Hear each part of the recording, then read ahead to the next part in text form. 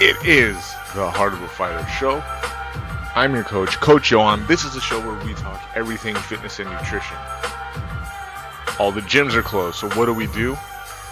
Well, we want to stay motivated. I'm going to spend these next few shows talking about something educational, something you could put in your back pocket, something you can hang your hat on while we all go through these global changes. Enjoy it.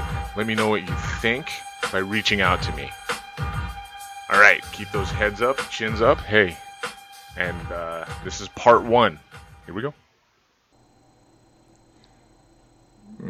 If there was perfect eating, this would be the one to follow. So, I mean, really, guys, it's kind of simple, right? I'll have all of my people eat this kind of pattern. You'll notice here that the breakfasts that we're eating, right, they're decent. 400 calories. Okay, no big deal. I'm always going to put in the snack after your breakfasts, especially if you have workout concerns in the morning.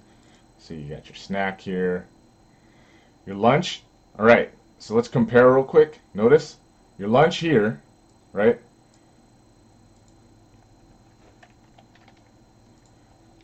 Just going to have 200 calories, for example, with this person.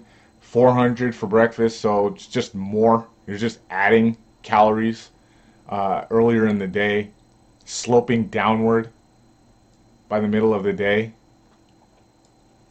So that's not like a huge slap in the face.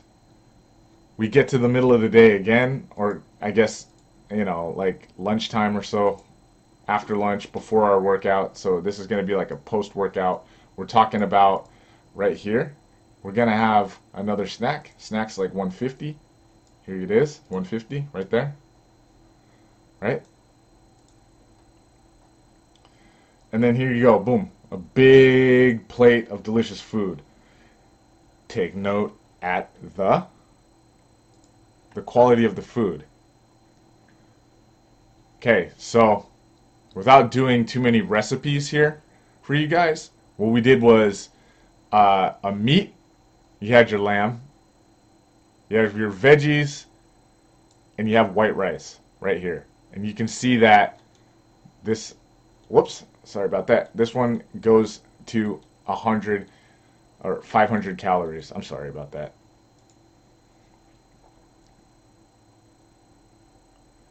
You can see that we get to about 500 calories, right?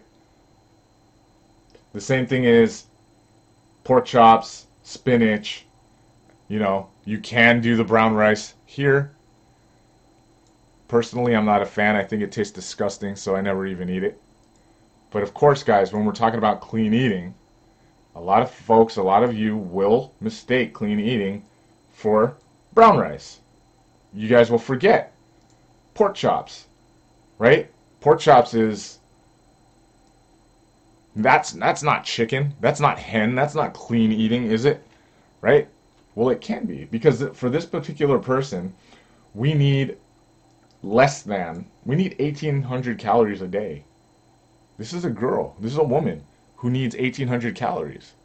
And we're definitely, okay, she needs 1,800. We're definitely going to suggest on those days where she's working out hard that she gets in some lamb sometimes, or maybe it's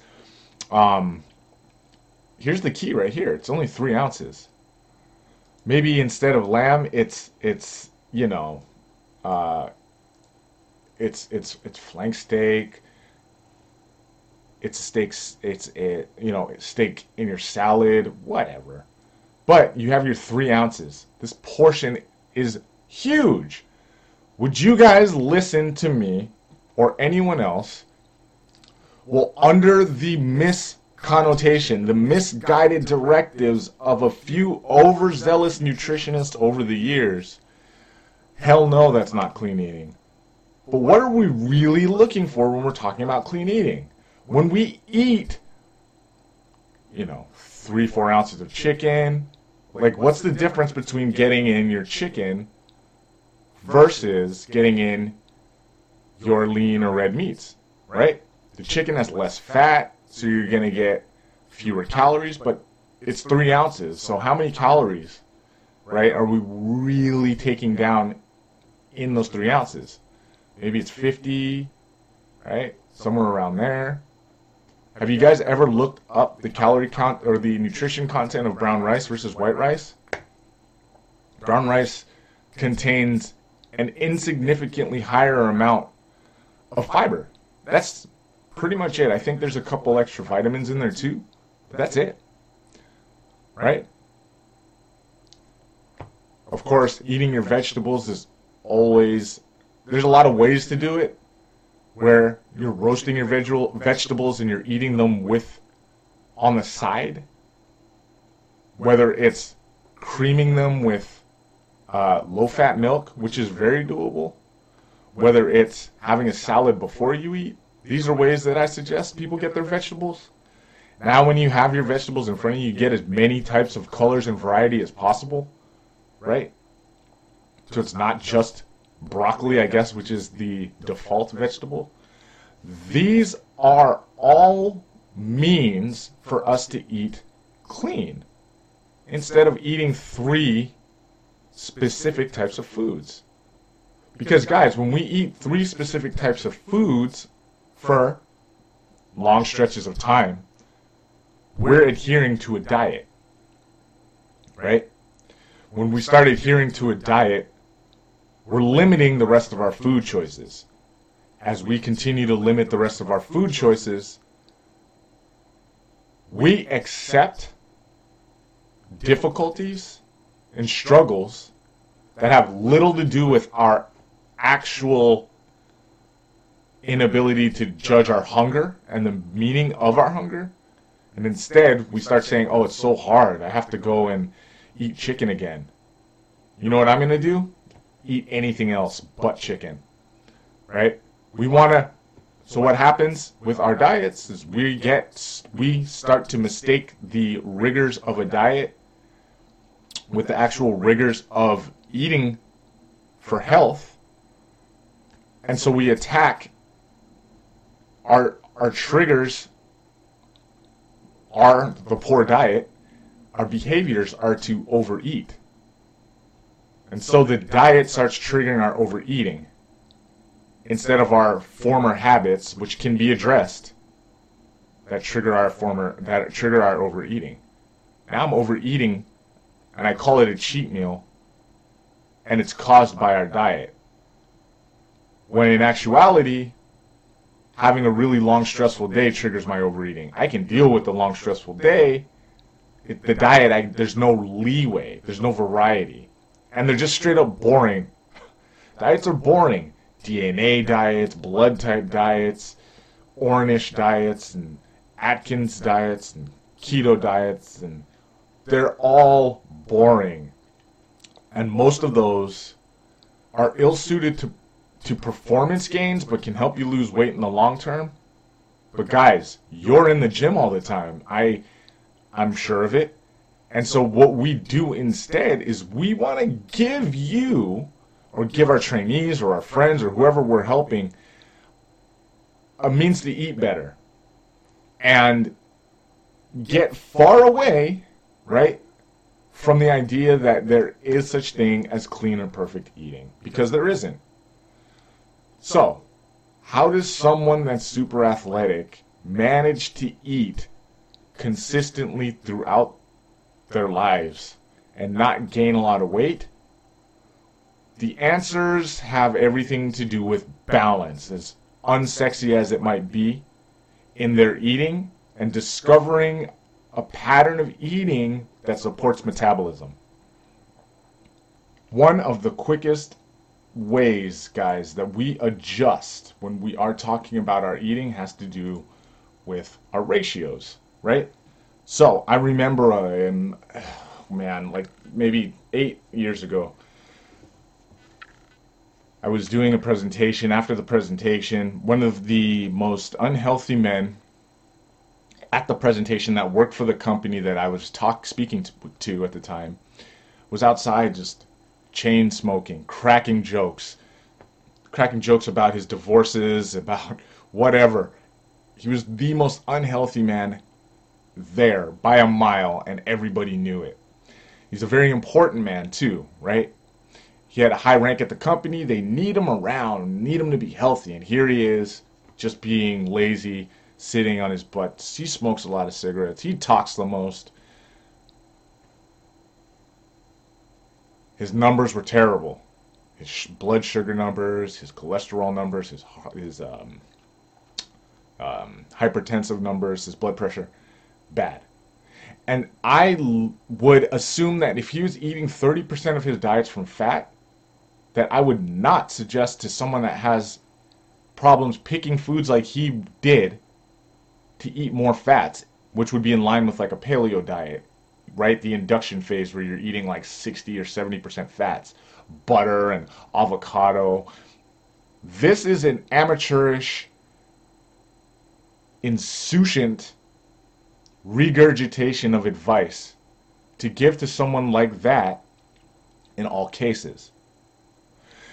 This is easily because of two things. One, someone that is already this heavy and unhealthy is making poor food choices and would continue to make them as you prescribe that they eat more fat. And two, because fats have the most calories in them.